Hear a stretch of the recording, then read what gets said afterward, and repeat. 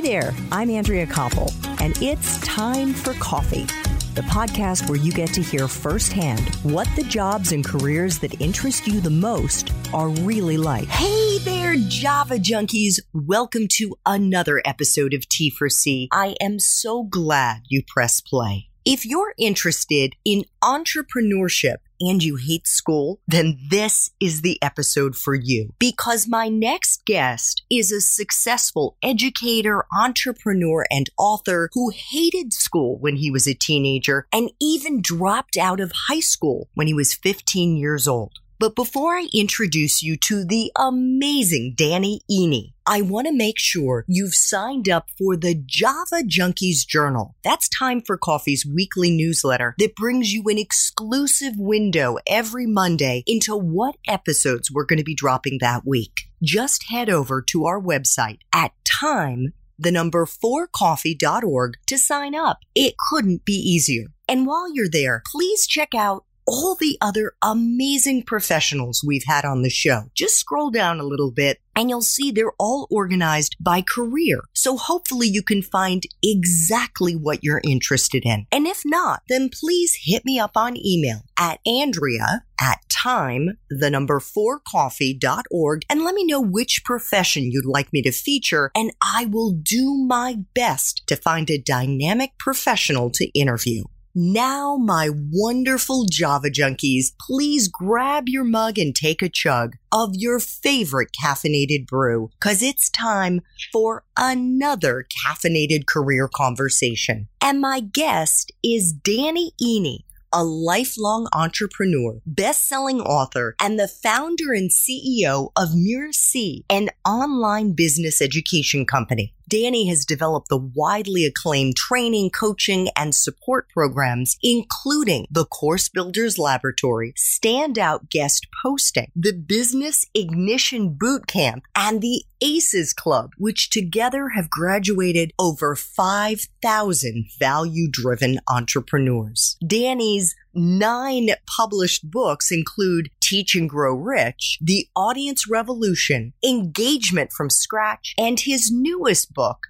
Leveraged Learning, How the Disruption of Education Helps Lifelong Learners and Experts with Something to Teach. Danny's lifelong love-hate relationship with education began with dropping out of high school at age 15 and eventually led him to earning an MBA from Canada's elite Queen's School of Business. Danny, welcome to Time for Coffee. Are you caffeinated and ready to go? Andrea, I am caffeinated, ready to go, and excited to be here. Thank you for having me. It is my pleasure. So I would love to start, Danny, by learning more about your new book, Leverage Learning. Why did you want to write this book? And what are the key messages you want readers to walk away with? Sure. So, I have a colleague who says that the path to a successful book starts with a dinner party conversation, then it becomes an article. And presumably, the dinner party conversation gets a lot of traction. That becomes an article that does really well, and that becomes a book.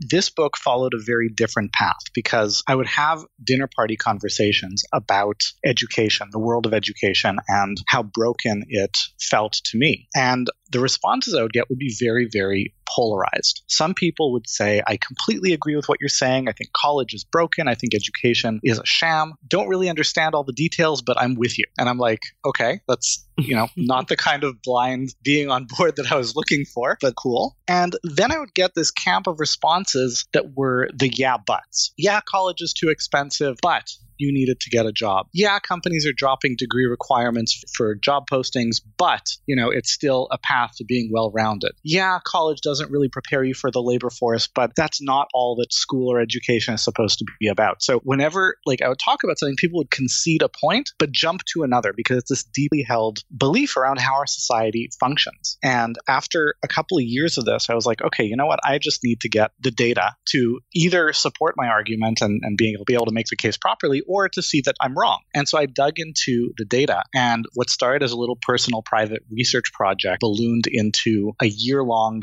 undertaking with like a dozen people on my team helping out. It really became this massive project, and it became leverage learning. And at the outset, I thought I would see a lot of data pointing that things are going where I expect them to go. And what I found is that it's actually how things already are. It's just that people don't realize it yet. And the core idea is that the world of education, and that is very focused on college and universities, but it's broader than that, is something that evolved to its current form over decades and centuries. And it just hasn't kept up with where the world is at right now and where it's going. And so we live in a world where the cost of college is mounting and mounting. And it's this core focus for so many people in their lives. I joke that we essentially spend 18 years trying to get into college and then at least 18 years paying it off. Yeah. And it's like, what are we getting in exchange for that, right? The average American college graduate carries over $30,000 in debt. When you think about the interest they're going to pay over the life of that debt, it brings the real cost up to $46,000. And that doesn't even consider opportunity cost and all that kind of stuff. And what are they getting in exchange for that? The answer is not much. The data show that if you look at recent graduates, age 22 to 29, almost half of them are unemployed or underemployed, meaning they're working in a job that does not require a college degree. And of those that are working in a job requiring a college degree, 3/4 of them are working in fields that are not what they study. So clearly the degree is not getting them to where they want to go. And there are just mountains of data showing that this is true. So the first half of the book essentially looks at why things are so broken. And the second half is, well, what does education need to look like instead? And the big takeaway for lifelong learners, for students, for parents of students who are thinking about college, for business leaders, is that we need to be a lot more intentional about the guidance and direction of our own education and career. We can't just say, all right, I'm going to sign up for this 4-year program because that's what I'm supposed to do next, and trust that degree in hand, life will just be okay, because that's just not how things work today. So you have planted a number of seeds in my brain, and I have a few follow-up questions for you. The first being, Danny, what was the research that you were basing your book on? Where did it come from? So I wanted to get as wide and broad a picture of how is education figuring into the success that people want to have as possible. So I read every article I could find on the internet. I read news reports. I dug primarily into books. I'm a big fan of books because books contain the distilled and synthesized analyses of other smart people rather than trying to piece together individual data points, which is also important to do. But you want to lean on the shoulders of really smart people who've already done that. And it started with one book, and that became 2, and that became 5, and that became 10. And the list kept on growing. And I very quickly realized that for me to complete this research project in anything resembling a timely manner, it's going to be just impossible. This would take a decade reading every book under the sun. So I actually contracted a team of freelancers. I said, I want you to write me a book report on these books. I'm going to pay you $200 to write me a 20 or 30 page annotated book report. I want a summary of all the ideas with page stamps so I can go and refer back into it. And this ballooned into a multi-tens of thousands of dollars research project that allowed me to go through at a high level a couple hundred books around the world of education reform, the science of learning, how we overcome obstacles and adversity, and then go back to the original sources and then go back to the sources cited in those books to see, kind of chasing down the rabbit hole, what this is based on and when is it real and substantive, and sometimes when is it, conflated or taken out of context. Fantastic. And I assume, unfortunately, I don't yet have Leverage Learning, but I'm definitely going to buy it and read it. You have footnotes in the book so that readers can check and see where the data is coming from. Endnotes, 200 and something of them. Yes. Okay. Fantastic. The other follow-up that I have relates to a point that I think you made, which was that 3/4 of college graduates are in careers that don't relate to the degrees that they have. 3/4 of college graduates who are employed in a job that requires a college degree. It's only, I guess, it's 1/8 of total college graduates that are actually working in a job that requires a college degree in the field they studied. People aged 22 to 29. So my gentle pushback to the premise of the point that you just made is that I actually think that it's very rare, and based on the evidence that I've accumulated, I think, in fact, if you studied something in school that you were excited about, you're in one way or another, and even if you weren't excited about it, pulling from the degree that you studied, your writing is getting better, your ability to analyze is getting better, you perhaps had courses in which you were doing public speaking, or maybe your extracurriculars involved that. So you're pulling upon the skills that you honed while you were in school, and that it doesn't really matter if it applies to the major that you had. So I agree and I disagree, which means this will be an interesting conversation. So I agree completely that not every kind of education is vocational training, right? We don't have to go study English literature because we want to work in English literature, right? There are a lot of good reasons to study English literature, top of the list being we are interested in English literature, and that's great. But when people go to college, they go to college not primarily, and this is the majority, it's not everyone, but they go to college not primarily because they want to pursue something that they just happen to be interested in as a hobby. People go to college because it's supposed to open doors in a career, right? And so either you're studying something that is supposed to directly open a door into a career that you're going into, or it's supposed to be a container for delivering skills that will help you over your lifetime, like public speaking, like being able to get along with others, like cognitive skills and critical thinking and all that kind of stuff, which has become kind of the fallback of a lot of non-vocational colleges and degree programs, basically saying, look, we train you for nothing, but we educate you for everything. And that's an amazing, amazing promise to make. The challenge is that the data show that colleges are not delivering on that promise. There's been very interesting research study. It's written up in a book called Academically Adrift, talking about the critical thinking skill gains of people going through a 4-year program. And more than a third of them had zero, no cognitive growth, no critical thinking skill gains whatsoever. And this is especially concerning when you consider that most people going through a 4-year program are in the ages of 18 to 22, which is a period of life when there's a lot of brain development that's still happening. So at least some of the gains that are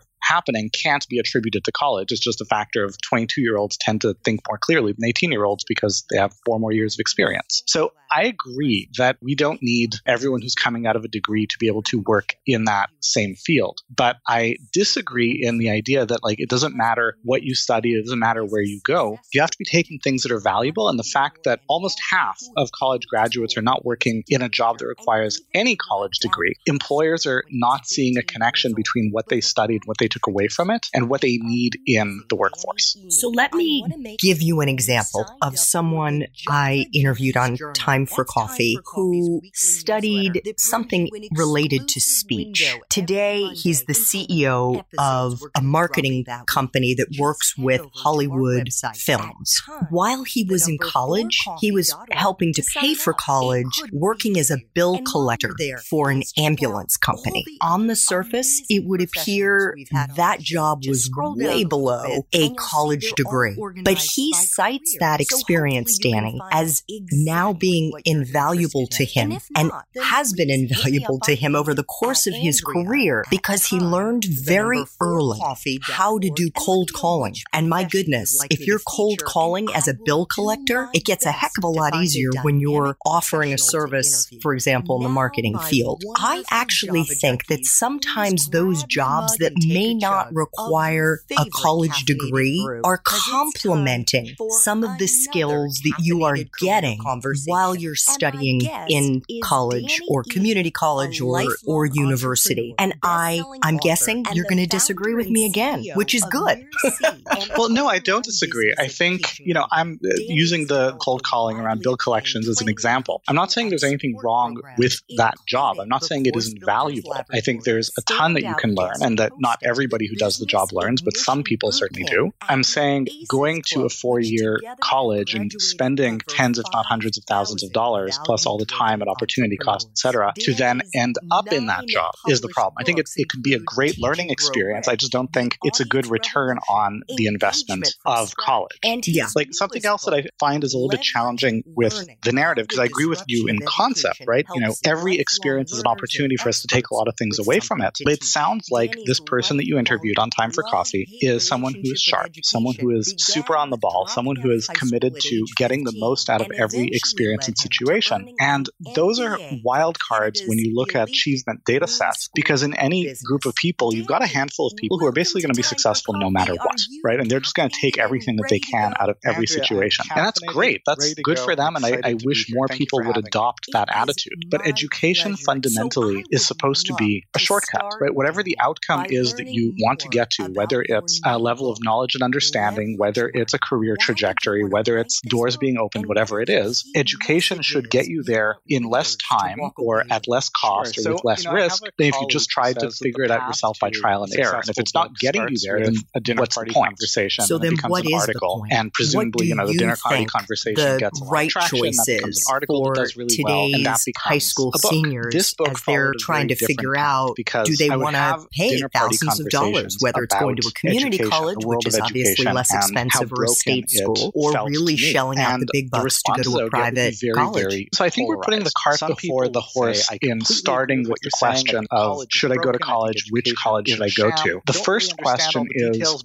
what do you want to do? Okay, right? If you go to college, if you don't go to college, whenever that educational episode in your life is over, what do you want to happen next? I think college is a great path into certain careers. Certain careers are regulated. You can't get into them without, can't be a doctor if you don't go to medical school. College, if it's the right college in the right context, if you are equipped and can afford it, etc., can open a lot of doors. I don't buy into the idea of you don't need to know what you want to do. You can just go to college, figure it out there. College is the place to quote unquote find yourself, because it's a very expensive and inefficient way of doing that. So I would start by figuring out what is it that you want to do, right? If there are, and listening to a podcast like this one is a great way to start, about getting a sense of what do different jobs, what do different careers actually feel like. And they can listen to podcasts like this. They can reach out and try to connect with people in different roles. Say, can I take you out to coffee and get a sense of what a day in the life is like for you? You can do an unpaid internship. This is one of those things that I always find it amusing. People are like, well, what do you mean work for free? And I'm like, that's a lot better than you paying someone else. What I found is that it's actually how things are. If you think this is a field you want to go into, or there are different fields you're considering, reach out to leaders in those fields and say, I really want to learn about this space. Can I work for you for free for 3 months in exchange for half an hour of your time once a month to sit down and ask you questions about what I'm observing?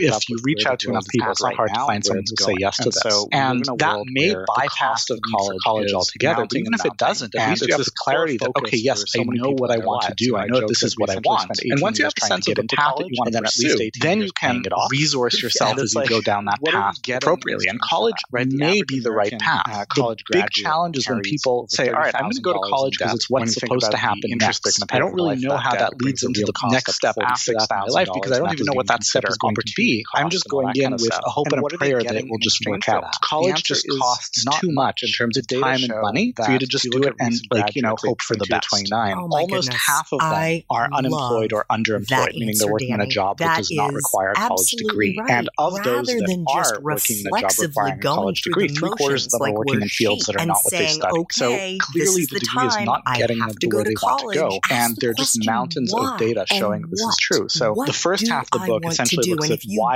things are so broken. And the second half is, well, what does education need to look like instead? And the big takeaway for lifelong learners, for students, for parents of students who are thinking about college, for business leaders, is that we need to be a lot more intentional about the guidance and direction of our own education and career. We can't just say, all right, I'm going to sign up for this 4-year program because that's what I'm supposed to do next, and trust that degree in hand, life will just be okay, because that's just not how things work today. Summer internship, but do it. I planted a number of such amazing advice, and I have a few follow-up questions for you. The future of learning. What was the research? What do you think it will look like? Where did it come from? Maybe it's already here. So I wanted to get as wide and broad a picture of speaking specifically about post-secondary education. So after high school, because I think K-12 is going to go through an enormous amount of very much needed reform. It's its own news reports. But I divide post-secondary education into 3 buckets. The first bucket is foundational adult education. That's essentially what colleges try to do with non-vocational programs when they say we train you for nothing, but we educate you for everything. Except that they've done that, but there is merit to the prompt. Right? We do need a foundation and a layer of knowledge knowledge and skills, it allows us to just function well in society. And that includes anything subject matter technical stuff like how to manage a checkbook and how to communicate persuasively and that kind of stuff. And it includes a lot of soft freelancers. I said, I want you to poll CEOs, and I know because I've done this informally, and ask them, I want you to think of like page 3, 4, 5 best people you have on all the ideas, right? Page kind of make their mental list. Say, well, what makes this balloon so great? Hardly ever tens of thousands of dollars. These CEOs talk about, well, they're just really good programmers, high level, or the technical skills of their field. They'll say, well, this is someone who's just super on the ball, they're resourceful, they're reliable, you can count on them to get done whenever they take on. They will figure things out, they take initiative, they play well with others, they talk about all these soft skills, what to make them super valuable. So I think there's that first bucket, which is a foundational education in some subject matter stuff and some way of working, way of being stuff. That's our first bucket. The second bucket is last mile education. That's about the bridge between whatever your foundation is and the career that you want to go into. And that can be as simple as an internship or a coding boot camp. It can be as elaborate as medical school. And then the third bucket is continuing adult education over a lifetime. It's what you need to do to stay current. Now, we're seeing a few really interesting shifts to the landscape of education. One of the big shifts is from a lot of education just in case at the start of a career to a lot more education that requires time. So instead of 4 years learning a whole bunch of stuff that may or may not be relevant or even still current or applicable and not obsolete at the start of your career, maybe 1 or 2 years of foundation plus last mile, and more like 4 or 5 years over the lifetime of your career, staying current on really specific subject matter related stuff in much smaller, more granular forms. So think online courses, seminars, workshops, some self-directed learning. And students and professionals need to think very differently about their education. There's a really, I think, telling quote from Larry Summers, who's the dean of Harvard, saying that anything you learn at school will be obsolete in 5 or 10 years. And it may also the degree you've been studied yet in terms of the job. Well, and that's the key question. I find this so fascinating. And we see all these reports about how the hottest jobs today didn't exist 10 years ago. We have to train people today for jobs that don't even exist, but will be so important tomorrow. And then people say, well, okay, so how do we do that? What do we do? And the knee-jerk reaction I see a lot is, well, we need to just train everyone to be data scientists. Well, no, because first of all, most of the economy is not data scientists. An interesting second of all, you're falling into the same trap. If the hottest jobs of tomorrow don't exist today, why would it be data science? Education is vocational training. And so we don't have to go study English literature because we want to be someone who's going to be in demand and current and relevant in a world of literature. Top of the list being we're interested in English literature, and that's great. But when people go to college, they go to college not primarily, and this is the majority, it's not everyone, but they go to college not primarily because they want to pursue something that they just happen to be interested in as a hobby. People go to college because it's supposed to open doors in a career, right? And so either you're studying something that's supposed to directly open a door into a career that you're going into, or it's supposed to be a container for delivering skills that will help you over your lifetime, like public speaking, like being able to get along with others, like cognitive skills and critical thinking and all that kind of stuff, which has become kind of the fallback of a lot of non-vocational colleges and degree programs, basically saying, look, we train you for nothing, but we educate you for everything. And that's an amazing promise to make. It's a great question. Challenge I want to emphasize, I'm not colleges are not delivering on that promise. I think especially if you're studying something that you are interested in, that you know you want to pursue, journalism is a critical thinking study. It hones your mind. It teaches you to think. It teaches you to write. It teaches you to ask questions. And more than a third of data science teaches you data science and growth, no critical thinking. That's valuable, but that's whatsoever. And this is especially concerning when you consider that most people going through a four-year program are in the survey of CEOs that I did, which is a period of life when there's a lot of brain development that's still valuable. So at least some of the subject matter skills alone, of course they need to be to college, but it's everything else that 22-year-olds tend to think more clearly than 18-year-olds because they have 4 more years of experience. People who are curious, who can figure things out, who are completely reliable, who you can be able to work well with other people around them. All of those things in the idea that it doesn't matter what you study, it doesn't matter where you go. That doesn't matter. There'd be 5 other valuable, and the fact that almost I can think off the top of my head in my organization, there are plenty of people who have an amazing team that if I were to eliminate their job between what they studied and what they don't need to do that, and what they need, but there's tons of other stuff this person could do, and I would be lucky to have them in any number of roles. So it's not to say don't get specialized expertise. Of course you should, but it's also don't neglect the broader foundation, which is learn how to work well with other people, learn how to solve problems, learn how to think about things that are ambiguous and figure them out. This is a bit of a digression and tangent, that have small children. And given that I write about education, I've been quite outspoken about it, I get asked a lot, so what are you going to do with your kids? Are you going to send them to traditional school? And it's a hard question to answer because, of course, every child is different. There's no blanket right answer for all kids.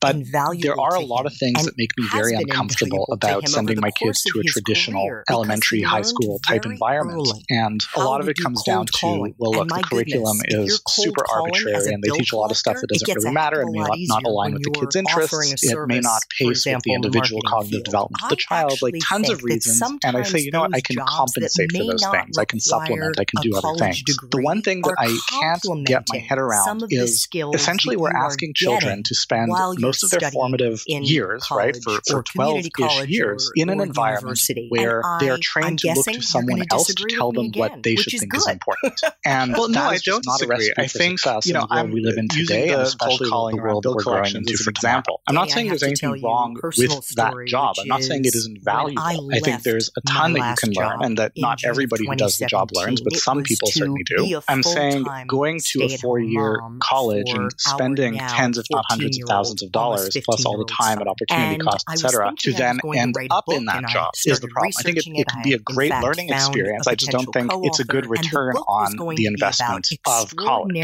Like something else that I find is a little bit challenging with the narrative, because I agree with you in concept, right? You know, every experience is an opportunity for us to take a lot of things away from it. But it sounds like this person that you interviewed on Time for Coffee is someone who is sharp, someone who is super on the ball, someone who is committed to getting the most out of every experience and situation. And those are wild cards when you look at achievement data sets, because in any group of people, you've got a handful of people who are basically going to be successful no matter what, right? And they're just going to take everything that they can out of every situation. And that's great. That's good for them. And I wish more people would adopt that attitude. But education fundamentally is supposed to be a shortcut, right? Whatever the outcome is that you want to get to, whether it's a level of knowledge and understanding, whether it's a career trajectory, whether it's doors being opened, whatever it is, education should get you there in less time or at less cost or with less risk than if you just tried to figure it out yourself by trial and error. And if it's not getting you there, then what's the point? So then what is the point? What do you think the right choice is for today's high school seniors as they're trying to figure out, do they want to pay offerings of dollars, whether it's going to a community college, which is obviously less expensive, or a state school, or really shelling out the big bucks to go to a private college? So I think we're putting the cart before the horse in starting with the question of, should I go to college? Which college should I go to? The first question is, what do you want to do? Right? If you go to college, if you don't go to college, whenever that educational episode in your life is particularly brave, what do you want to happen next? Bravery, I think college is proceeding despite fears. Certain careers, certain careers are regulated. You can't get into them without even have the fears. So that's college, not necessarily a mark of bravery so much as just a mark of, like, you know, I didn't know what I didn't know, afford it, etc. Can open great student, goody two-shoes kind of kid. I don't buy into the idea of you don't need to know what you want to do. You can just go to college and figure it out there. College is a place to quote unquote find yourself, because it's a very expensive and inefficient way of doing it. So I would start by figuring out what is it that there in class. I was thinking there are, and listening to a podcast like this one is a great way to start. It's about getting a sense of what do different jobs, what do different I don't do anything halfway. They can listen to podcasts like this. They can reach out and try to connect with people in different roles. I think that's take you out to coffee and get a sense of what a day in the life is like for you. You can do an unpaid internship. This is one of those things that I always find working on the same boring thing. What do you mean work for free? And I'm like, that's a lot better than for about a year and a half. And when I was about 15 and a half, halfway through the 10th grade, I just kind of like took a step different fields you're considering. Okay, reach out to leaders. Like, am I going to really say, I really want to learn about this space? Can I work for you for free for 3 months in exchange for half an hour of your time once a month? This is not ask you questions about what I'm observing. If you reach out to enough people, it's not hard to find someone who say yes to something. And that may bypass. You said it's the brave thing. Again, I think it doesn't. At least you have the clarity that, okay, yes, I know what I want to do. I know this is what I want. And once you have a sense of the path that you want to pursue, then you can resource yourself as you go down that path. But there's an interesting contrast may be the right path. When I decided to is when people say, all right, I'm going to go to college because it's what's supposed to happen. Danny, I don't really know how that leads into the next step implication in life, because I don't even know what that step is going to be. I'm just going in with a hope and a prayer that which I never really bought. College just costs too much in terms of time and money for you to just do it and finishing high school for the best. It's not that big of a deal.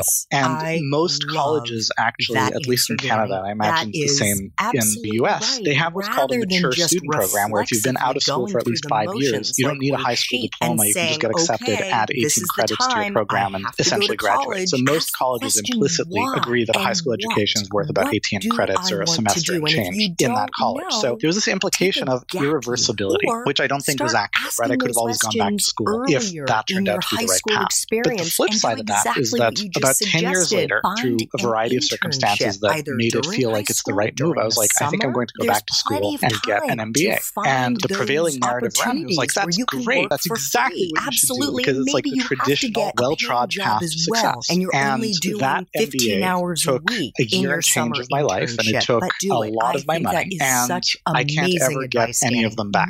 So whereas this ostensibly super risky path that everyone thinks it's like super irreversible and it's like you're throwing your life away, actually there are not a lot of permanent consequences if you're careful about it. So speaking specifically about post-secondary education, so after high school, because I think K-12 is going to go through an enormous amount of very much needed reform. It's just it's its own kettle of fish. But I divide post-secondary education into 3 buckets. The first bucket is foundational adult education. That's essentially what colleges try to do with non-vocational programs when they say we train you for nothing, but we educate you for everything, except that they don't. But there is merit to the promise, right? We do need a foundational layer of knowledge and skills that allows us to just function well in society. And that includes some subject matter technical stuff like how to manage a checkbook and how to communicate persuasively and that kind of stuff. And it includes a lot of soft skills. If you were to poll CEOs, and I know because I've done this informally, and ask them, I want you to think of like the 3, 4, 5 best people you have on your team, right? They kind of make their mental list and say, well, what makes them so great? Hardly ever do these CEOs talk about, well, they're just really, really good programmers or the technical skills of their field. They'll say, well, this is someone who is just super on the ball, they're resourceful, they're reliable, you can count on them to get done whatever they take on, they will figure things out, they take initiative, they play well with others, they talk about all these soft skills that make them super valuable. So I think there's that first bucket, which is a foundational education in some subject matter stuff and some way of working, way of being stuff. That's our first bucket. The second bucket is last mile education. That's about the bridge between whatever your foundation is and the career that you want to go into. And that can be as simple as an internship or a coding boot camp. It can be as elaborate as medical school. And then the third bucket is continuing adult education over a lifetime. It's what you need to do to stay current. Now, we're seeing a few really interesting shifts to the landscape of education. One of the big shifts is from a lot of education just in case at the start of a career to a lot more education, but just in time. So instead of 4 years learning a whole bunch of stuff that may or may not be relevant or even still current or applicable and not obsolete at the start of your career, maybe 1 or 2 years of foundation plus last mile, and more like 4 or 5 years over the lifetime of your career, staying current on really specific subject matter related stuff in much smaller, more granular form. So think online courses, seminars, workshops, some self-directed learning. And students and professionals need to think very differently about their education. There's a really, I think, telling quote from Larry Summers, who is the dean of Harvard, saying that anything you learn at school will be obsolete in 5 or 10 years. I'm very grateful to be in a position where we can have a hit in terms of the job market. Well, and that's the key question. I find this so fascinating. We see all these reports about how the hottest jobs today didn't exist 10 years ago. We have to train people today for jobs that don't even exist, but will be so important tomorrow. And then people say, well, okay, so how do we do that? What do we do? And the knee-jerk reaction I see a lot is, well, we need to just train everyone to be data scientists. There's two things. No, because first of all, most of the economy is not data scientists. But second of all, you're falling into the same trap. If the hottest jobs for tomorrow don't exist today, why would it be data scientists? We don't know what it's going to be. And so there's a thought exercise to think about, well, what do we need to be someone who is going to be in demand and current and relevant in a world that we can't even imagine right now? So let's talk about that. And so you're laying out already why you believe education and the job market are headed for massive disruption. So what does that mean keep on trying things until for things young start to work people again, today eventually they did. May have for asked me, the question big turning point ahead of time made and answered it with, yes, I do need to go to college. Yes, I do want to be, let's not say data scientist, let's say I want to be a journalist. And I do believe that going to college is the right path for me. Converged on this idea that might be a good idea for them to sleep through the night.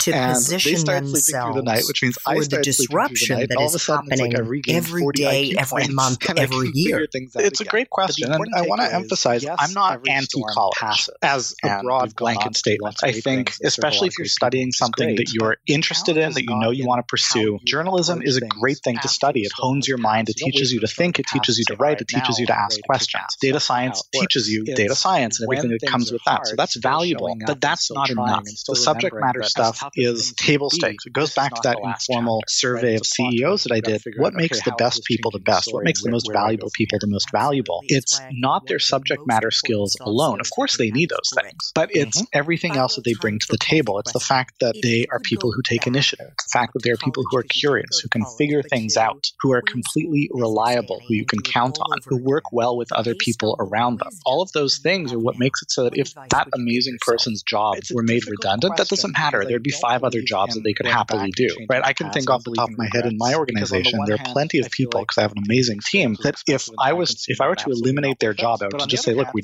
don't need to do that anymore. It's like, but there's tons of other stuff this person could do, and I would be lucky to have them in any number of roles. So it's not to say don't get specialized expertise. Of course you should, but it's also don't neglect the broader foundation, which is learn how to work well with other people, learn how to solve problems, learn how to think about things that are ambiguous and figure them out. This is a bit of a digression and tangent, but I have small children, and given that I write about education, I've been quite outspoken about it. I get asked a lot, so what are you going to do with your kids? Are you going to send them to traditional school? And it's a hard question to answer because, of course, every child is different. There's no blanket right answer for all kids.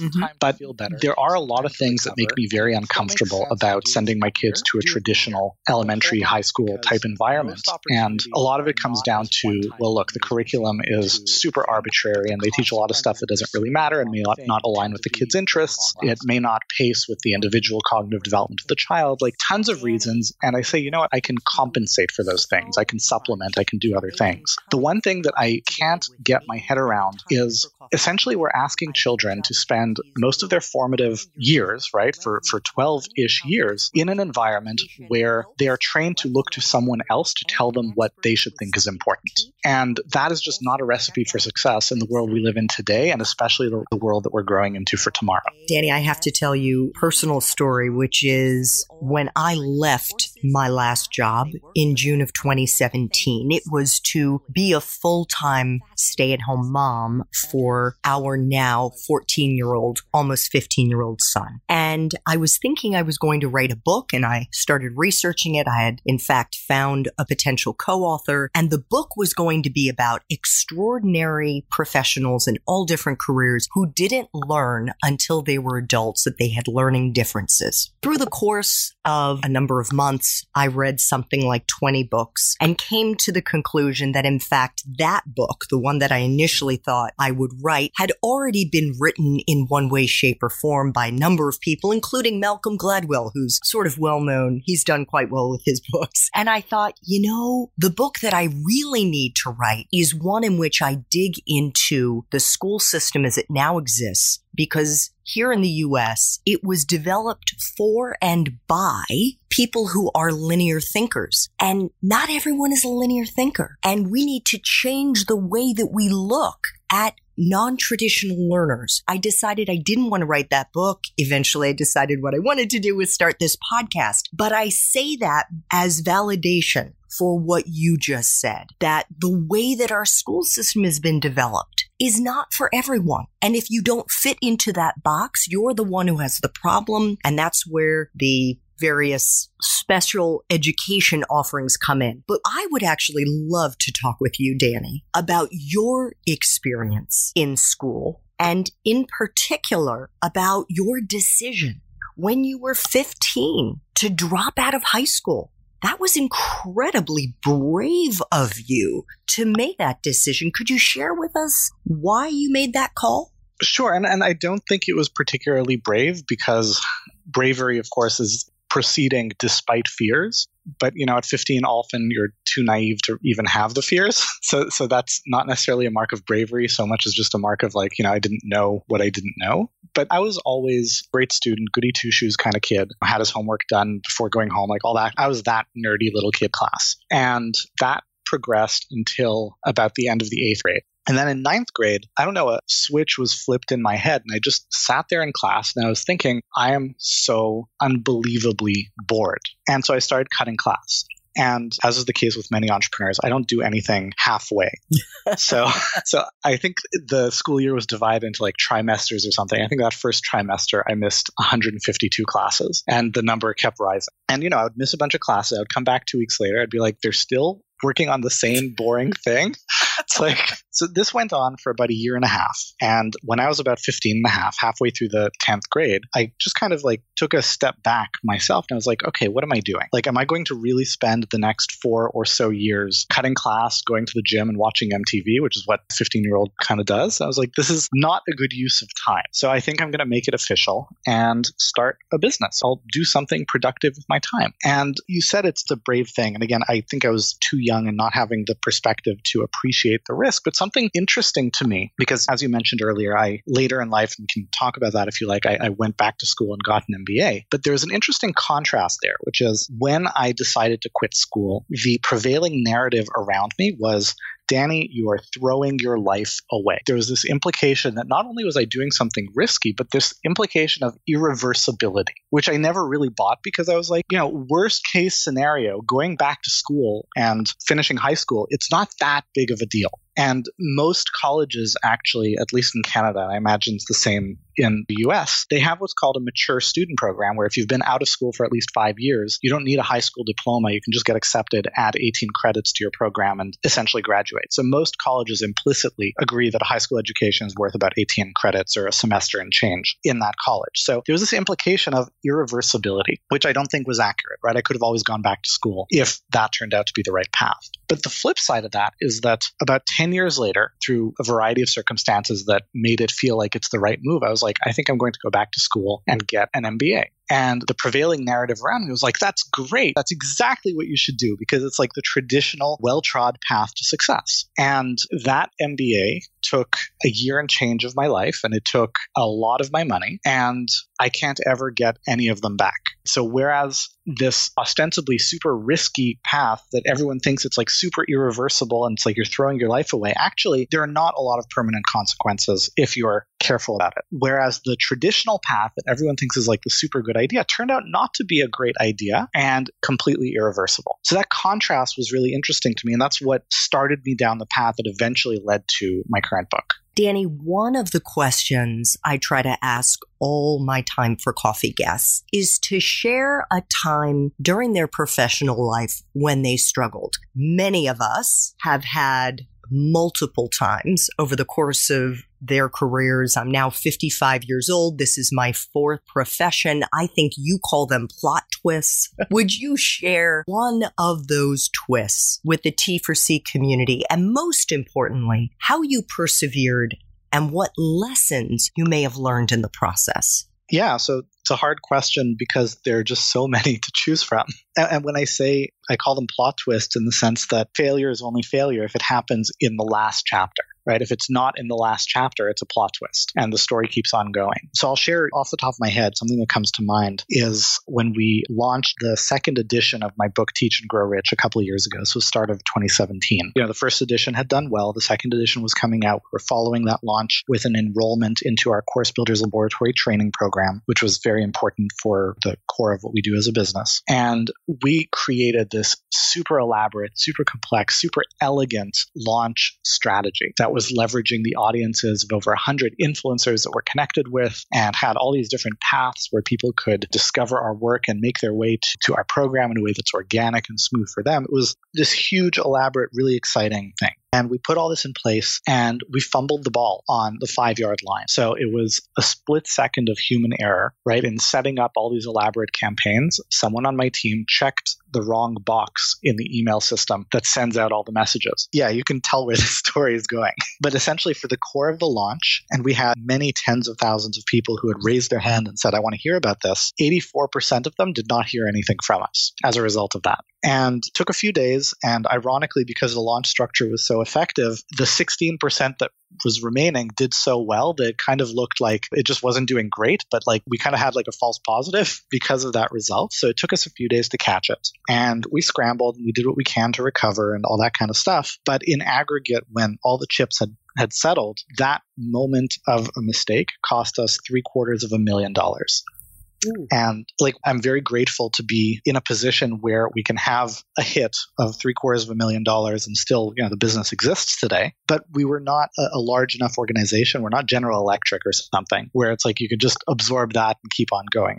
It was a big hit, and it led to a very difficult year to follow. Things seemed to be challenging, and the industry was changing, and all that kind of stuff happens. And there's two things that went into ultimately solving the problem. The first was when we're in this place where, okay, things have broken, things have not worked the way I want, and I'm dealing with the consequences, and it's happened very publicly. We all have an instinct of, I basically want to get under the covers, pull them over my head, and disappear until this all passes. Except that that's not how life works. Nothing passes until you fix it, until you make it pass. And so you've got to fight that urge and stay out there and travel to the right events and talk to the right people and work with your coaches and work with your colleagues and keep looking for ideas and solutions and keep on trying things until things start to work again, which eventually they did. And for me, the big turning point that made everything start to work, because I kind of reached 2/3 of the way through that year and almost started having this crisis of confidence. It's am I just not good at this anymore? Can I just not make this work anymore? And then something magical happened, which is my 2 children, who were kind of 1 and 3 years old at the time, converged on this idea that it might be a good idea for them to sleep through the night. And they started sleeping through the night, which means I started sleeping through the night. And all of a sudden, it's I regained 40 IQ points and I can figure things out again. But the important takeaway is, yes, every storm passes. And we've gone on to do lots of great things and serve a lot of great people, which is great. But the challenge is not in how you approach things after the storm has passed. You don't wait for the storm to pass and say, all right, now I'm ready to kick ass. That's not how it works. It's when things are hard, still showing up and still trying and still remembering that as tough as things might be, this is not the last chapter, right? It's a plot twist. So you've got to figure out, okay, how is this changing the story and where do I go from here? Absolutely. It's why I think one of the most important soft skills you can have is grit. Mm-hmm. Final time for coffee question. If you could go back, not to college because you didn't go to college, but to Queen's School of Business, Danny, and do it all over again, but based on the wisdom you have now, what advice would you give yourself?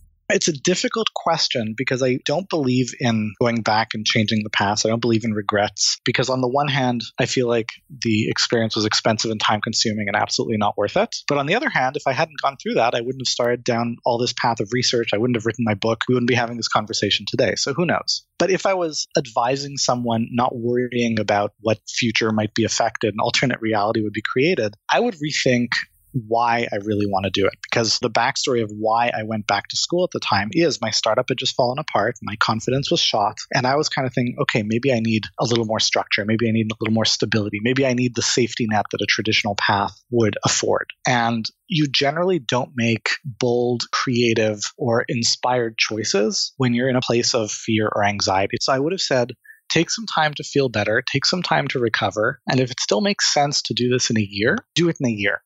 But hold off because most opportunities are not as one time only as we seem to think, but the consequences of pursuing the wrong thing tend to be very long lasting.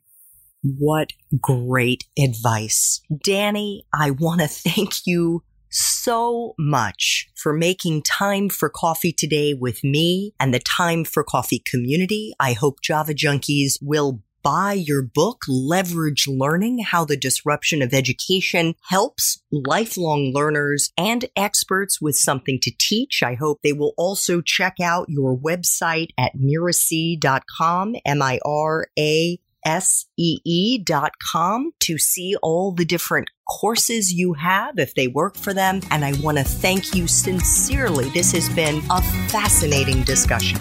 Andrea, this has been my pleasure. Thank you so much for having me. Thanks so much for listening to Time for Coffee, where the professionals in the jobs that most interest you always have time to grab coffee 24/7, no matter where you live. I have one quick favor to ask you. Remember to rate, review, and subscribe to Time for Coffee. Thanks so much.